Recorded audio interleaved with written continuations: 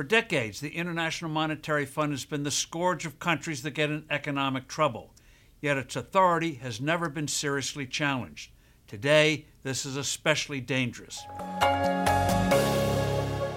Hello, I'm Steve Forbes, and this is What's Ahead, where you get the insights you need to better navigate these turbulent times.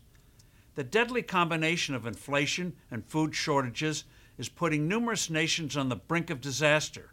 A few, most notably Sri Lanka, are already in chaos. All too many countries are particularly vulnerable because they loaded themselves up with debt during the easy money years after the financial crisis of 2008 and 2009, when interest rates were virtually non-existent. With the cost of money rising and open-ended central banks' ATMs now closing, scores of these governments can no longer service their debts. For a number of poorer nations, this means not only already shrinking paltry incomes for people already in real poverty, but also outright hunger, if not famine. What's disturbing is that the amount of money these countries owes is unknown. China has lent prodigious amounts of money to a number of nations, and transparency here is hardly robust. The International Monetary Fund, the IMF, is supposed to be the economic doctor countries turn to when they get in trouble. IMF teams fly into the stricken nation and negotiate, in the Tony Soprano sense of the word, the terms to get bailout money. The problem is the IMF is guilty of economic quackery on a global scale. Its foremost demand is that a country devalue its currency. Making a currency less valuable is the very definition of inflation.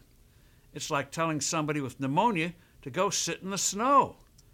The IMF thinks the cure for inflation is making people poorer, so taxes are raised.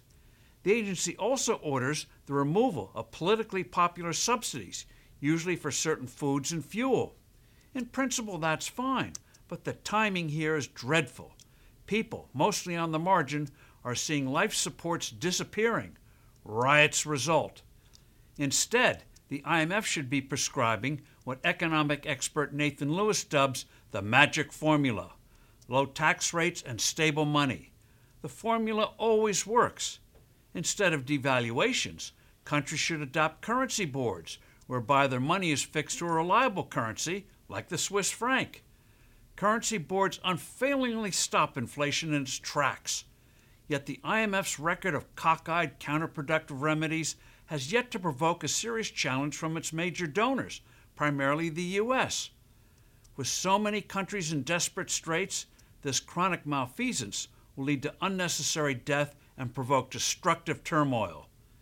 True, the countries the IMF ministers to are usually guilty of reckless spending and too much government control of the economy, but that doesn't warrant administering to them patent medicines.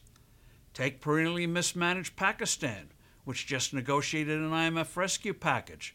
True to form, the IMF imposed higher taxes and the elimination of fuel subsidies. The newly installed government got shellacked in provincial elections and may collapse as a result. I'm Steve Forbes. Thanks for listening. Do send in your comments and suggestions. I look forward to being with you soon again.